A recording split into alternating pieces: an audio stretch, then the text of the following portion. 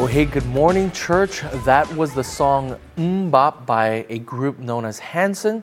It was released in 1997, and it was actually nominated for 2 Grammys. It also made VH1's Top 100 Greatest Songs in the past 25 years. And indeed, it's one of my favorite one-hit wonders. Zach, their lead singer, said something interesting about the meaning of this song, Bop. And listen to what he says. He says, a lot of people ask what Bop means, Zach said. Well, Bop, as a word, it represents time. It represents the fact that time passes very quickly. And it's sort of weird, right? Because this song is very upbeat. It has a really nice tempo to it. And yet it actually talks about something very deep and profound and, in fact, kind of morbid. And it's this, that we don't have a lot of time in this life, and that one day all of these things will sort of be gone. And if you read the first verse in light of this truth or this reality, what you come to find is that the first verse is all about friendships. And so let me go ahead and read actually that first verse for us. This is what the first verse of the song Bop says. It says, "You have so many relationships in this life, only 1 or 2 will last. You'll go through all the pain and strife, then you turn back, and they're gone so fast. Oh yeah. And they're gone so fast. Yeah. Also hold on to the ones who really care. In the end, they'll be the only ones there. And when you get old and start losing your hair, can you tell me who will still care? Can you tell me who will still care? Oh, care. Yeah. Bop." And look, the reason why we chose this song for this week is actually because the Apostle John this week is actually writing to a specific person named Gaius. And whereas in 2 John he writes to an entire church, this week he writes to a close and dear friend named Gaius. And we don't know too much about the letter of 3 John other than what the letter itself tells us, but one thing scholars are unanimous about is that Gaius was most definitely a dear and close friend to the Apostle John. And it's found in the language of the letter. If you look at verse 1, 2, 5, and 11, John uses this term of Gaius as beloved, or the Greek word there is agapetos. And if you grew up in church, you know that the word agape, agapetos, agape means love. And so he's basically saying, look, the one that I really love, the loved one, the beloved one, right? And so we know that this letter is written between 2 really close friends, the Apostle John to his dear beloved friend, Gaius. And so let's go ahead and dive into this letter for today. I'll be reading the entire book of 3 John. It is only 15 verses, very, very short. So if at this time, if you're able, would you rise as we read God's word together? I'll go ahead and read this for us. I'll say, "This is the word of the Lord." And if you could respond with thanks be to God, I'll pray first and then I'll seat you at the end of that reading. So if you can at this time rise as we read God's word. Let me go ahead and read this. This is the reading of God's word. "The elder to the beloved Gaius, whom I love in truth. Beloved, I pray that all may go well with you and that you may be in good health as it goes well with your soul," which is actually where we get the song, "It is well. For I rejoiced greatly when the brothers came and testified to your truth, as indeed you are walking in the truth. I have no greater joy than to hear that my children are walking in the truth. Beloved, it is a faithful thing you do in all your efforts for these brothers, strangers as they are, who testified to your love before the church. You will do well to send them on their journey in a manner worthy of God. For they have gone out for the sake of the name, accepting nothing from the Gentiles. Therefore, we ought to support people like these, that we may be fellow workers for the truth. I've written something to the church, but Diotrephes, who likes to put himself first, does not acknowledge our authority.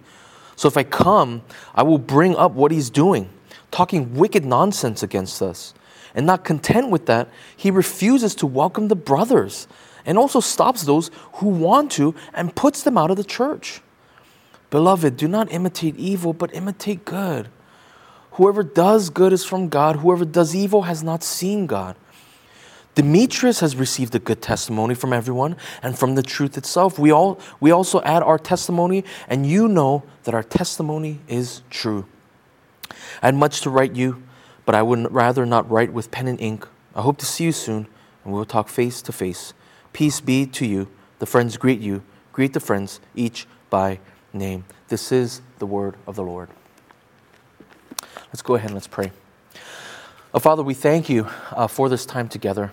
Lord, we pray that even though this letter was written between two friends, Lord, we pray that this letter would bless us, encourage us, help us, God, to see the truth that you want us to see this morning. Lord, we ask that you would, your Holy Spirit would come and really fill our hearts this morning, allowing us to see the reality of this truth this morning. And Lord, would you grow us? Would you challenge us? And Lord, would you bless us? We thank you. In Jesus' name we pray. Amen. You can go ahead and be seated right there at home. One of the things my seminary professor said to me a while ago that really stuck with me, that has never really left me, was he said this. He said the most important part of the sermon is actually the reading of God's Word. The most important part of the sermon is the reading of God's Word. And the reason why he said that is because he didn't want us preachers and us pastors to think that our job of crafting a sermon was the most important part, but he wanted us to understand that the most important part of the sermon was actually reading directly from God's Word. And so this is why every week I'll actually rehearse the reading of God's Word.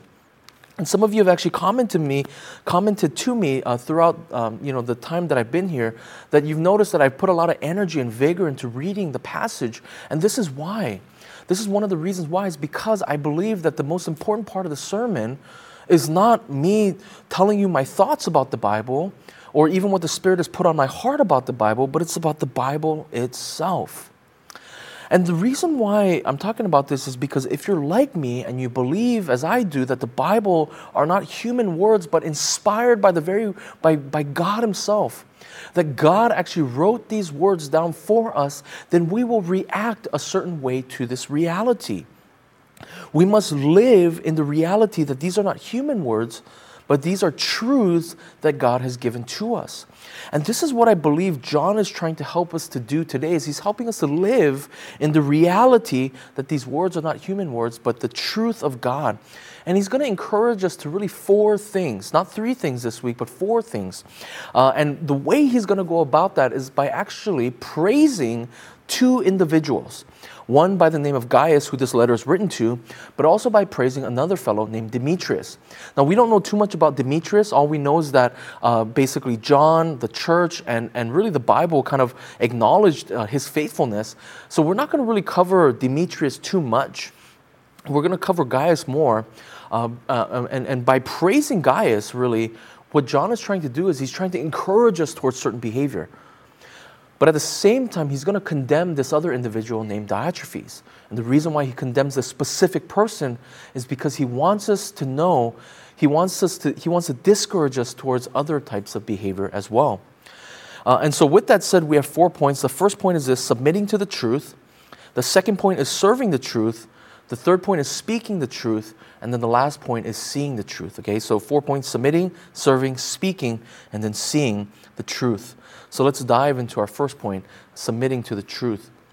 And as I mentioned in the introduction, this is a letter written by the Apostle John to his close friend Gaius. And what he's doing here is he wants to warn Gaius to not imitate this fellow named Diotrephes, who's actually doing quite a bit of evil. Now, we don't know, again, too much about Diotrephes because this is the only place where he's mentioned. But look at what John says about him in verse 9. It says this: "I've written something to the church, but Diotrephes, who likes to put himself first, does not acknowledge our authority." So here's what happens. Okay, John sends a letter to Diotrephes' church. Okay, and he wants Diotrephes to read it. And most likely it's because Diotrephes is like an elder or a deacon or leader in the church, because that's how church worked back then. Usually the leaders or the elders or the deacons would stand and take a letter from the apostle and read it to the entire church. And yet what John tells us is that he essentially discards this letter. In fact, we don't have this letter today. There would be a 4th John, if you would. There might have been a 5th John, but we don't have it today because Diotrephes decided to discard this letter and not to read it aloud to everyone. And most likely what was contained in that letter, we don't know, of course, because we don't have it, but what was most likely contained in that letter were instructions to actually provide for these brothers who were going to come and preach the word to them.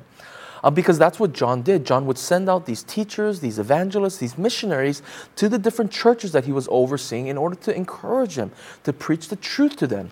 And because there was no Airbnb, because there was no Motel 6, the churches had to show hospitality. The churches had to take them in. The churches had to roof them, cook for them, and do all these sorts of things for them. And yet Diotrephes decides not to take them in. And in fact, he excommunicates anybody in the church who decides to actually take these preachers and pastors and missionaries into their homes. In addition to all of this, Diotrephes actually goes ahead and talks wicked nonsense, John says. Wicked nonsense. In other words, he talks smack about the Apostle John behind his back to other people. Now, you have to understand this, right? There are no big A apostles today, right? Like the Apostle John, like the Apostle Paul, Peter, James, right? There are no such things anymore because the big A apostles are the ones who God revealed his revelation to, right? God gave them the inspired word. God inspired their minds, their hearts, their lips, their hands as they wrote these letters. And so we don't have any big A apostles anymore. And so if anybody ever comes to you and says, hey, I'm a big A apostle, like I can write the words of God, I can write scripture, you tell them, get away from me, because we don't have any of those anymore. But in those days, John was in fact the mouthpiece of God. God had revealed his will to him. God had revealed his will just like he revealed to the Old Testament prophets. And so these apostles, as they wrote letters, were writing scripture. In fact, if you read 1 Peter chapter 3, verses 14 to 16, we won't actually go there. But if you read it, what the Apostle Peter says is he basically refers to the Apostle Paul's writings as scripture itself already. Why? Because these apostles were so revealed. God had revealed his words and his wills to them that anything they wrote were the words of God. And all this to say, the apostles held a special place in church history. The letters and the things they said were on another level. They were the mouthpiece of God himself. This is why in Matthew chapter 10, verses 10, Jesus says this. He says, whoever receives you, he's talking to the apostles, the disciples. He says, whoever receives you receives me. And whoever receives me receives him who sent me, the Father. In other words, let me put it like this, okay? Diotrephes took the words of God and he discarded them. He took the words of God and he degraded them. He discarded them and he neglected them. And now let me turn this question towards us. Do you imitate good or do you imitate evil? Because that's what the Apostle John says. He says, beloved, in verse 11, do not imitate evil, but imitate good. And so let me ask you this. Do you imitate evil, Diotrephes, or do you imitate Gaius, who's good? Because in verse 3 it says that Gaius was walking in the truth, whereas Diotrephes discards the truth. Do you discard the words of God? Do you neglect the very words of God? Look, do you know why Diotrephes discarded the words of God? John actually tells us why. He says this in verse 9. He says, but Diotrephes, who likes to put himself first. I want you to underline that word first. Do you know what that word first means in the Greek? It literally means preeminence. It literally means preeminence. And there's only one other place where this Greek word is used again in the New Testament, and it's in the book of Colossians, chapter 1, verse 18. And guess who it's used of? Jesus Christ. Look at what Colossians 1:18 says. And he is the head of the body, that's Christ, the church. He is the beginning, the firstborn from the dead, that in everything he might be preeminent. Look, if you don't know what preeminence means, it means this. The fact of surpassing all others, it means that you believe you are superior. The reason why you discard, the reason why you neglect God's word is because you believe you are preeminent. You believe you are the first. You believe you are superior to God himself. You know, in Isaiah chapter 55, verse 9, it says this, for as the heavens are higher than the earth, so are my ways higher than your ways, and my thoughts than your thoughts. That's God talking to us, mind you. But you know what we do? Friends, you know why we don't read scripture? It's because we take that verse and we flip it around. And we're saying this to God. So look, let's read this again from our, flipping it around, right? For as high as the heavens are higher than the earth, so are my ways higher than your ways, God. And my thoughts are higher than your thoughts, God. My thoughts are higher than your thoughts, God. That's why I don't want to listen to you. My thoughts are better, so I'm going to listen to my thoughts. My words are better than your words, God, so I'm going to listen to my words, not your words. I don't need your words because I have my words, and my words are higher. And if you don't believe me, think about it like this, okay? Let me give you a simple illustration. Imagine this. Imagine there's a wealthy, rich investment guru who's smart, who has made millions and is a genius, right? And she comes up to you and she says, hey, I want to help you. I'm going to give you my thoughts. I'm going to give you my ways. And if you follow my thoughts, if you follow my ways, you're going to make millions just like me. And instead of following her ways, instead of following what she's doing, and instead of following her thoughts, you say, I'm going to follow my thoughts. Well, what you're saying in that moment is you're saying, well, I think my thoughts are better than yours. My thoughts are higher than your thoughts. My ways are higher than your ways. You stop reading the Word of God. You don't even know where your Bibles are anymore. And you don't know where your Bibles are because you think your thoughts are higher than God's thoughts. You haven't touched them in so long that you don't even know where they are anymore. You don't do your quiet times. You don't read Scripture because you believe you're preeminent. And I know what you're thinking, well, I don't know where my Bible is because I read my Bible from the YouVersion Bible app, right? Most of you, if you have a Bible app, it's most likely the YouVersion Bible app. And you say, well, I'm pretty sure that app hasn't been opened in a while. In fact, there are some of you who have settings on your phone that if you don't use an app in a while, it automatically deletes it from your phone, so you have to kind of re-download it. I'm sure for many of you, you have to re-download that thing. It's like in the cloud somewhere, but you have to re-download it because you haven't used it in so long.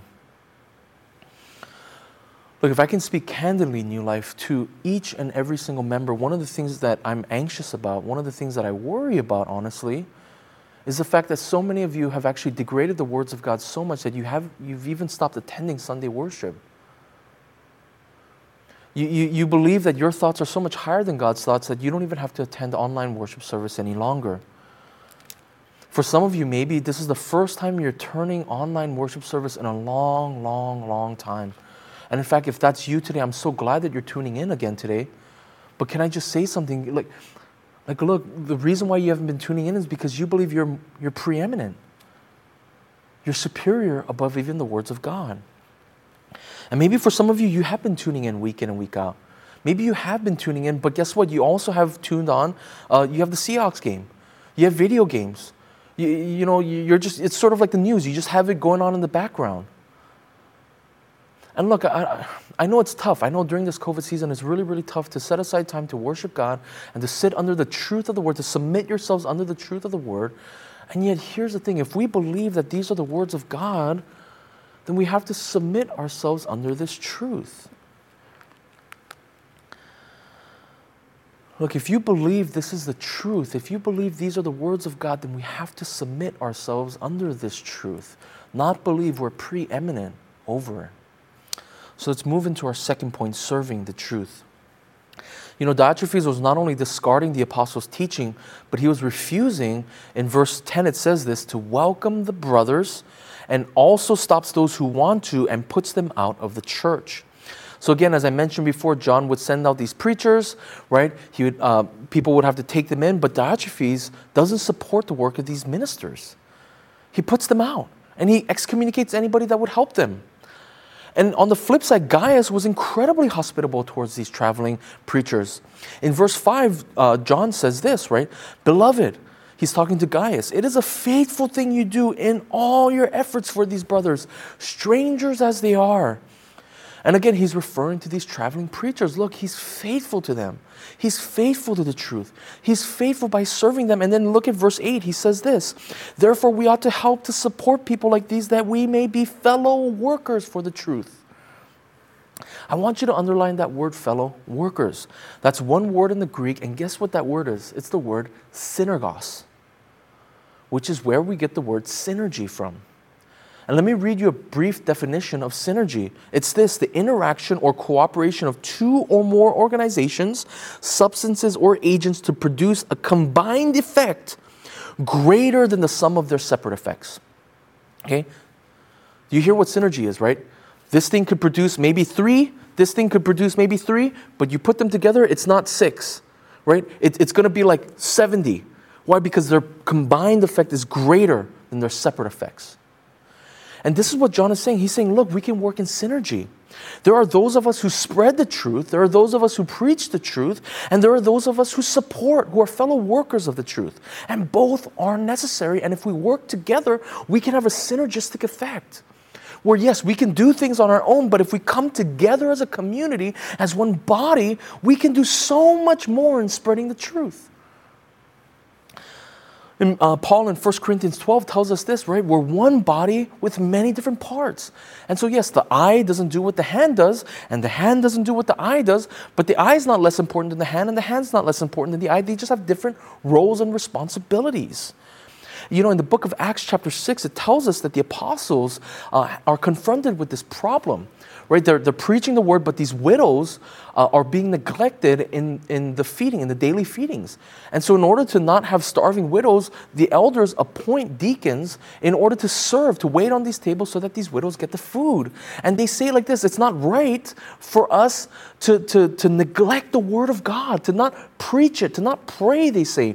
And so we have to appoint other people to do this noble task in order for the word of God to spread. So this is exactly what they do. And they appoint people like Stephen, who ends up getting martyred later on.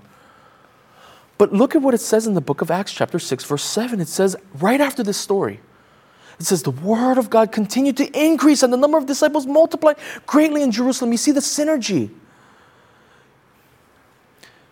Look, if God has reached you with the truth, if God has reached you with the gospel, right, it is your duty. You are under moral and spiritual obligation to spread the truth. And yet there are a myriad of ways for you to do that. Not everyone can be a preacher. Not everyone can be a pastor. Not everyone can be an evangelist. But we can be Gaiuses, fellow workers of the truth, supporting the truth. A Gaius is someone who serves on our worship team. A Gaius is someone who leads our children in song, dance, crafts, and small groups. A Gaius is someone who logs onto Zoom every Saturday and Sunday morning to pray for our church. A Gaius is someone who shares our services with their friends, their family members, and on their social media so that they can share the love of Christ. A Gaius is someone who welcomes people on Sunday mornings in our chat box. We want people to welcome each other, and you're a Gaius if you're welcoming each other. A Gaius is someone who supports and tithes to the church to support the work of this church. A Gaius is someone who leads our community groups. A Gaius is someone who leads and supports our college students, right? Especially during this difficult season of COVID. A Gaius is someone who films our services and does the hard work of editing them. These are all ways that we can all be Gaiuses, be fellow workers of the truth. Because here's the reality, I can't do all this stuff. I don't even know how to do all this stuff. I'm not even the best person to do all this stuff. Our pastors are not the best person to do all this stuff. Our pastors don't have all the time to do all this stuff. We need you. We need you to be fellow workers of the truth in order to spread the truth. And if you believe that these are the truths of God Himself, and you believe that every person in the world should hear this, then I pray that you would help and support the truth. We need you. We need to do this together. We are not just pastors and staff. We need the entire church to be fellow workers of the truth. Look, I told our pastoral staff, hey, I'm going to be preaching on this, and I want to give our church opportunities. And man, immediately they gave me dozens and dozens and dozens of opportunities for you to be Gaiuses right there at home.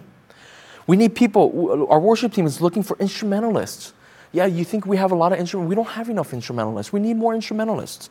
Our creative team is looking for set designers. You think this stuff in the back here just happens, out of thin air or out of... No, we need people to do these things. So if you have set design, please, we need you. If you have a video experience, being a videographer, please, we need your help. If you have, experience in social media and engaging people on social media, we're trying to reach people through social media, please, we need you. We need CG leaders, community group leaders. We need bridge group leaders. These are groups where newcomers can come and experience and take a sample of community groups. We need them. We're going to put on a Christmas drive-in movie theater thing for our community because Christmas isn't canceled and we want to bless our community and we need people to help serve in that. And there's going to be a link that comes up in our chat box right here. Okay, and please sign up. Volunteer, because you're helping. You're being fellow workers of the truth.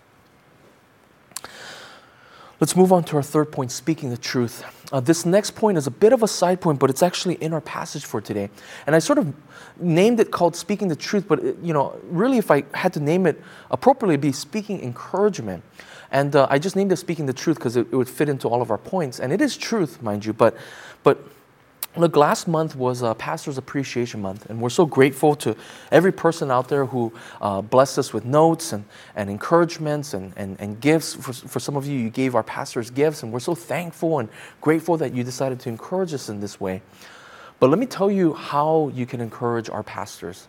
Let me tell you how you can encourage our staff, including me, how you can encourage us greatly so that we can keep running this race called ministry. Look at what John writes in verses 3 and 4. He says this, "For I rejoiced greatly when the brothers came and testified to your truth, as indeed you are walking in the truth. I have no greater joy than to hear that my children are walking in the truth." The Apostle John at this point in life is an elderly man, and he's lived life. He's experienced the greatest joys, and he's experienced the greatest sorrows, and he says, there's no greater joy than this, of finding out that my spiritual children are walking in the truth. And this is so true. And this is how you encourage our pastors. This is how you encourage our staff, is by sharing with us the fact that you've been walking in the truth, or that there are people around you that are walking in the truth. Look, I was just telling a friend jokingly that one of the greatest feelings that I could possibly experience is having a great day at golf.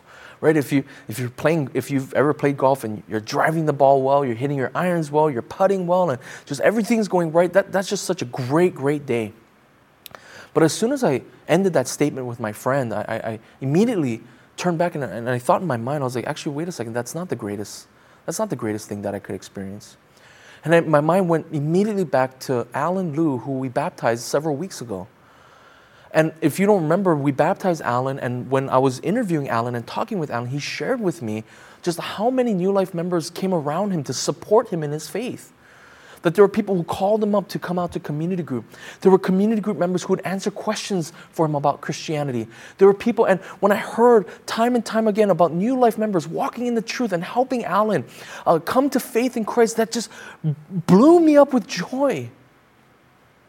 And so look, if you want to encourage our pastors, look, please, if your husband's been walking in the truth, or if your wife has been walking in the truth, please share it with us. Seriously. If your kids have been walking in the truth, please share it with us. If your CG members have been walking in the truth, please share that with us. Look, if your community group leader has been walking in the truth, please share that with us. If you've been walking in the truth, please share that with us. It gives us great joy. And look, the cherry on top of all of this is if God was able to use New Life in some way to help you to walk in the truth, man, all the more joy. But please do share it with us. You can share it with us in our chat rooms on Sundays. You can share it with us on our Instagram. You can message us. You can send it to Seattle at info@seattlenewlife.org. There's so many ways you can share these stories with, but please do. If you want to encourage our staff, please share with us how it is that you've been walking in the truth. And friends, this would encourage us greatly. Let's move on to our fourth and final point, seeing the truth. You know, what's interesting is that John, never calls out Diotrephes for false teaching. He never does. He's done that in other places. In 1 John and 2 John, as we saw last week, he calls out false teachers and false theology. But he doesn't do that with Diotrephes, which means that most likely Diotrephes actually has sound theology. That Diotrephes actually believes in orthodox Christian teachings. And yet what John gets so upset about Diotrephes is not that he doesn't know the right things, rather he doesn't apply his theology. He doesn't apply what he knows to his everyday life. Just because you know all the right things doesn't mean that you will live it out. Just because you know the truth doesn't mean you'll live out the truth. Look, when we think of spiritual growth here in America, we always think of knowledge, right? Growing in knowledge. And yet, here's the thing. I'm not saying knowledge is bad. I'm just saying, look, knowledge can puff up. Paul says this, knowledge puffs you up at times. It makes you think you're holy. It makes you think you're pious when you're not really. It just gives you this sense of pride. And in other words, we can't just have the truth. The truth alone, although we elevate the truth in and of itself is not all we need to actually submit to the truth, to grow in truth. So then how do we spiritually grow? How do we spiritually grow if just knowing the truth is not the solution? Okay, what is the solution then? Look at what John says in verse 11. He says, "Beloved, do not imitate evil, but imitate good. Whoever does good is from God." But listen to what he says next. "Whoever does evil has not seen God." Look, I'm going to take a little bit of a slight tangent, but I'm going to move it all the way back around, okay? So just follow with me here for a second, okay? If you read all the Johannine literature in the scriptures, okay, that's the Gospel of John, 1 John, 2 John, 3 John, and the book of Revelation, okay? These are all written by the Apostle John, called Johannine literature, okay? If you read all of it, what you'll come to find is that in John's theology, okay, what he believes is this, that you can see God without actually seeing Him physically. You can see God without actually seeing God physically, okay? In 1 John chapter 1, verse 1, listen to what the Apostle John writes. He says, "That which was from the beginning, which we have heard, which we have seen with our eyes, which we looked upon and have touched with our hands concerning the word of life." John is writing 1 John, okay, to a group of young people. People who have never seen God, who have never seen Christ. They're second generation Christians. They've never touched Jesus' hands. They've never seen God, and yet He includes them in. He says, look, you've seen Him. You've touched Him. You've heard Him. It's like you've seen God for yourself. Look, do you remember in the Gospel of John, right? In John chapter 20, there's this famous story of Doubting Thomas, right? Doubting Thomas hasn't seen Christ, and so he doesn't believe that Jesus is raised from the dead. Then finally, Jesus appears to him. He sees Jesus, he touches Jesus, and then he believes. And look at what Jesus says at the end of this in verse 29. Jesus said to him, that's Thomas, "Have you believed because you have seen me? Blessed are those who have not seen and yet have believed." Right? John believes that our belief, okay, for those who have never seen Christ physically, our belief can be stronger than that of somebody who's actually seen Christ. And so that means that we've actually seen Christ. Does that make sense? Our belief today can be so powerful and so strong in the truth that it's as if we had seen Christ Himself. And so look, how do we get this kind of belief? How do we get this kind of trust? How do we activate this truth in our lives? He tells us in John chapter 4. If you remember in John chapter 4, it's the story of a Samaritan woman and Jesus at the well. And do you remember what Jesus says to the Samaritan woman? It's in verse 23. He says this, "But the hour is coming and is now here when the true worshipers will worship the Father in what? In spirit and in truth."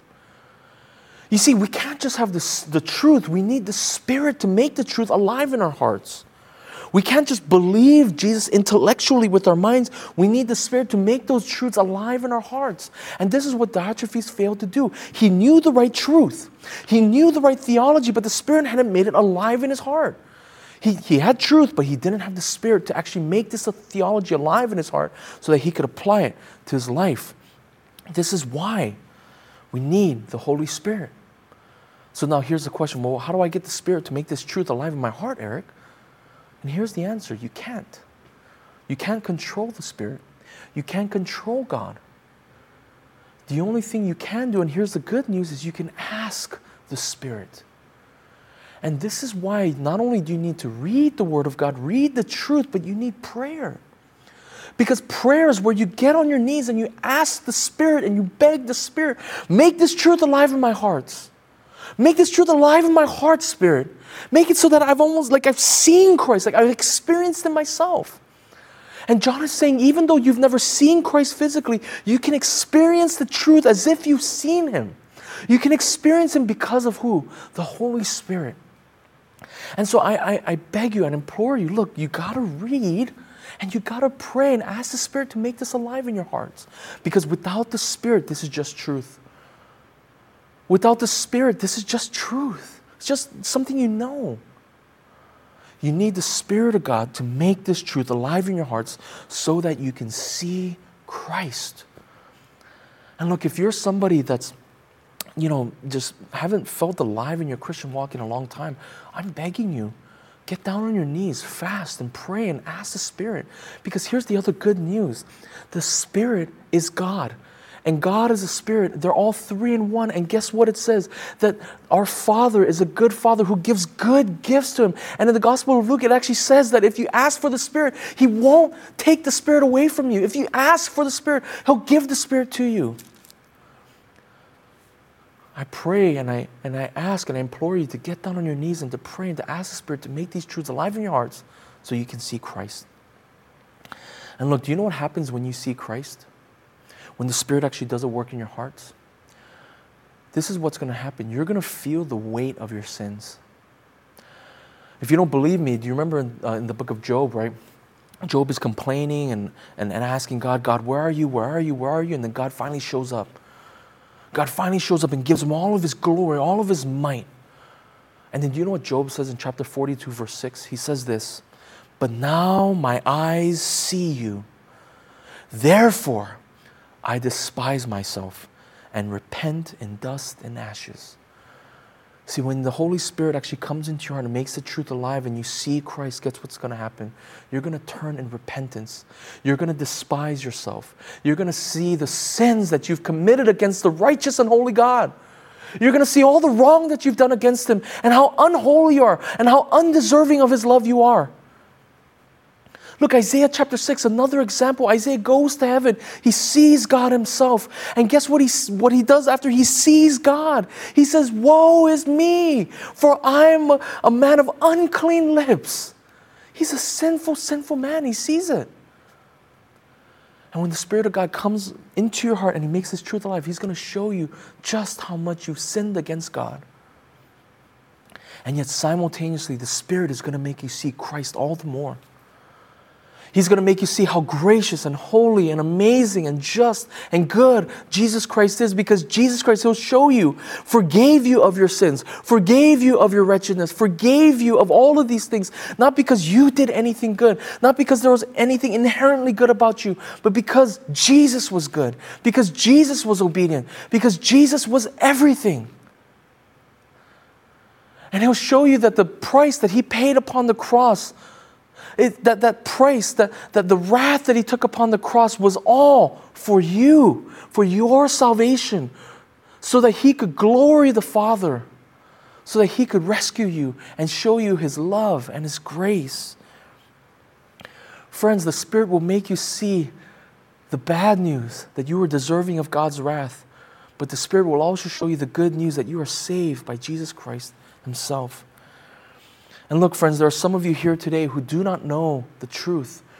Or maybe you do know the truth and you've known it for some time, but the Spirit hasn't made this truth alive in your hearts. And maybe today you're beginning to feel it. You're beginning to feel the Spirit work in your hearts. And you're beginning to see the depravity of yourself. You're beginning to see your sinfulness. And at the same time, you're beginning to see just how good Jesus Christ is. And friends, if that's you today, I implore you to click the I commit my life to Jesus button. Because what you're saying when you click that button is this. You're saying, I'm sinful. I can't save myself. I'm unholy. I'm unrighteous. But Jesus, I need you. I need your work upon the cross. I need your blood to wash me clean of my sins. Jesus, I need you to save me. And friends, when you click that I commit my Jesus button, that's what you're saying. You're saying that Christ, I need you. I need you as my Lord. I need you as my Savior. And friends, if you click that button again, there will be a pastor there who can pray for you, who can walk with you. And friends, maybe if you have not been baptized, we would love to baptize you as well. And so please click on that button again if you want to receive Jesus Christ.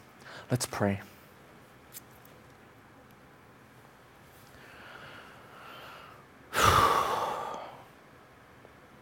Father, I first come before you, God, and confess my own sins, Lord. I confess to you, God. I confess to you, God, that I don't elevate the truth as high as I should all the time, Lord. That I put myself preeminent over even your words, God, many, many times. And Lord, I know there are so many of us in this place, God, who have made ourselves preeminent over your Son, Jesus Christ. And Lord, we apologize. We're sorry. We repent and we see the errors of our ways. And Lord, we thank you that the Holy Spirit has made this truth alive in our hearts today. And Lord, at the same time, we pray that your Son, Jesus Christ, would wash us clean of our sins again. Would you help us, Holy Spirit, to remember That your truth is the highest truth, that you are preeminent above all things, Lord. That you are sovereignly in control of all. And Lord, we pray, God, and we ask, God, for all those, God, who click the I commit myself to Jesus button, Lord, we pray that you continue this good work that the Holy Spirit has already done in their hearts, God. God, of making this truth alive in their hearts day after day. God, may they see Christ. May they touch Christ. May they taste Christ and experience His mercy, His goodness, and His grace. Lord, we thank you so much for these words today. We pray this all in your Son's holy and precious name. Amen. Well, at this time, church, would you rise for the benediction? And if you don't know what a benediction is, it just means a good word. We want you to leave this place with a good word. And friends, what we want you to know is that Jesus Christ came and He died on a cross. And that when He died on a cross, He created this community called the church. And this church carries with it the message of this truth, the gospel. And friends, because we have the truth, because we have hope, because we have this message, friends, we can now spread this truth because of what Jesus Christ has done for us. And so, friends, now hear this benediction. May the grace of our Lord Jesus Christ, the love of God the Father Almighty, and the fellowship of His Holy Spirit be with us all, now and forevermore.